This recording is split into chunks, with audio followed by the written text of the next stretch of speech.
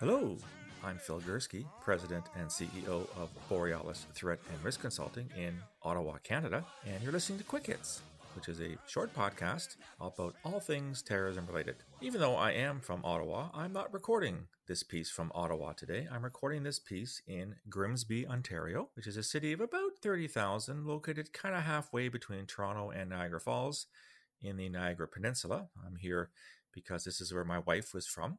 She still has family members here in the Niagara Peninsula. We're here for a visit.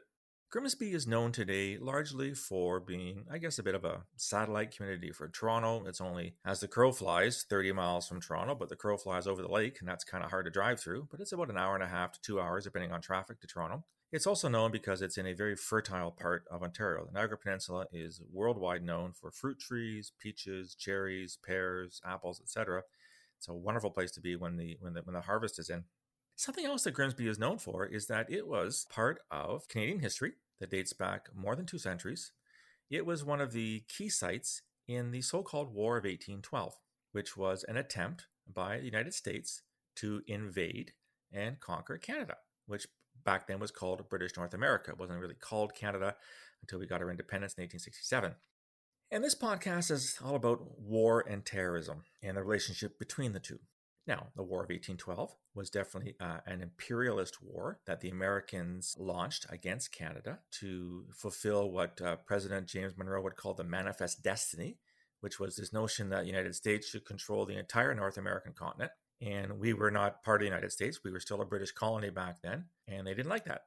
Now, the Americans would say, well, that's not really the reason for it. The real reason for it is that British ships were harassing American ships in the Atlantic Ocean, which is undoubtedly true, but I don't think that's the real reason why the Americans launched the invasion in 1812.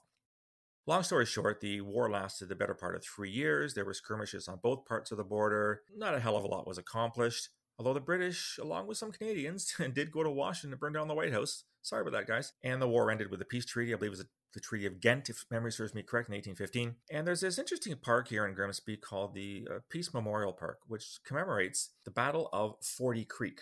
Forty Creek is a creek 40 miles from the U.S. border. And on the 8th of June, 1813, American forces, which were retreating after the Battle of Stony Creek, now Stony Creek is just west of here, were bombarded by the British flotilla. They abandoned their camp, etc., and it was not a good day for American forces. Why am I talking about the War of 1812 when it comes to terrorism? There are some who would say that war itself is an act of terrorism. It's an act of state-sponsored terrorism. Now, where do I stand on that? Well, this is a tough one. If we take as a fundamental basic definition of terrorism that it is a serious act of violence that is predicated, carried out, executed, planned, whatever, for any number of political, ideological, or religious reasons, it stands to reason that war is an act of terrorism. There's no question that wars are carried out for political, ideological, or religious reasons, for the most part. And there's no question that there's acts of serious violence and warfare. My God, look at World War I with 6 million deaths, and World War II with 20 million deaths. So that's pretty serious in my books. So you could, in fact, say that war is a state-sponsored act of terrorism. More narrowly, it's possible that there are acts of terrorism within warfare. Now, we tend to call these war crimes. These would be the execution of prisoners, for example.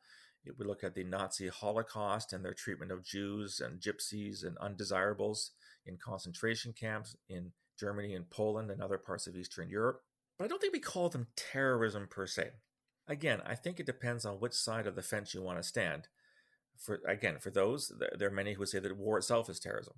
I don't happen to concur with that. I think it really complicates things, but I acknowledge that I'm going to try and impose my definition of terrorism on anyone else, I'm wasting my time because there are so many definitions, as scholar Alex Schmidt has noted. There's over 200 definitions that he found for terrorism.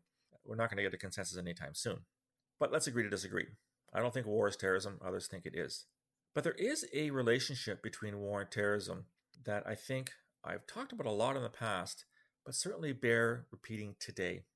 That is, wars often lead to acts of terrorism in the sense that when country A attacks and maybe invades or gets to occupy country B, there are groups within country B who aren't happy with the situation. They don't want to be invaded and occupied. And so they rise up in opposition to the forces of country A, land forces, ground forces, air forces, whatever. And sometimes those individuals form groups that we would call terrorist groups. Now, where have we seen this in the past 30 or 40 years, i.e. in modern history? Go back to 1979, Boxing Day of 1979, when the Soviet Union invaded Afghanistan, trying to prop up a puppet government that it had been supporting for quite some time. Of course, in the aftermath of the Soviet invasion, we had the creation of Al-Qaeda. No Soviet invasion, no Al-Qaeda.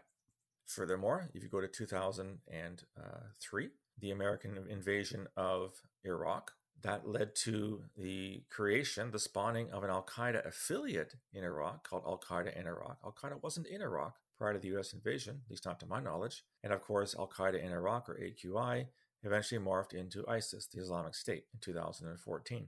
And one more example, in 2005, at the behest of the Americans, Ethiopian forces invaded Somalia, and that led to the creation of Al-Shabaab, an Al-Qaeda affiliated terrorist group, which 15 years later is still extremely active in that country. I am looking at news from Somalia on a daily basis, and there are terrorist attacks weekly, if not several times a week, carried out by Al-Shabaab against Somali civilians and against the Somali National Army. Those are just three main examples. I could give you lots of more examples. Russian forces in Central Asia, the multiplicity of forces in Libya now after the downfall of Muammar Gaddafi, French forces in the Sahel. The list goes on and on and on. What this says to me is that military force, the use of armed forces, is actually a producer of terrorism, not a queller of terrorism. Can I use the verb to quell? I'm not sure that queller is a noun, but I just used it. In other words, when we see the military as our primary counterterrorism tool, we are just deluding ourselves. We are fooling ourselves. It doesn't work that way. It is rare, or even impossible, for the military to be the force that's going to eliminate a particular terrorist threat or eliminate a particular terrorist group. I can't think of a single example off the top of my head where a military response led to the disappearance of a terrorist threat. Quite the contrary. It seems to engender and seems to feed the terrorist threat. Now, I wrote about this an awful lot in my Lex to Last book, An End to the War on Terrorism, arguing that, first of all, we should get rid of the term war on terrorism. It is a stupid term. You don't declare war on common nouns because common nouns don't surrender. And secondly, especially in the post 9/11 period, we have tended to view the military as our primary response, initially to Al-Qaeda and then later on to Islamic State. This is not to say the military has not had successes. This is not to say the military has no role to play in counterterrorism. Drone strikes, if carried out properly, i.e. not hitting civilians, is a particularly good function, a particularly good strategy when it takes out terrorists. But I fear that we are seeing the military as the weapon of choice, pun intended, to deal with terrorism. And I think that's a mistake. I think we have to go back to other types of responses. I'm obviously very much in favor of intelligence and security intelligence and law enforcement responses. That's the world that I come from.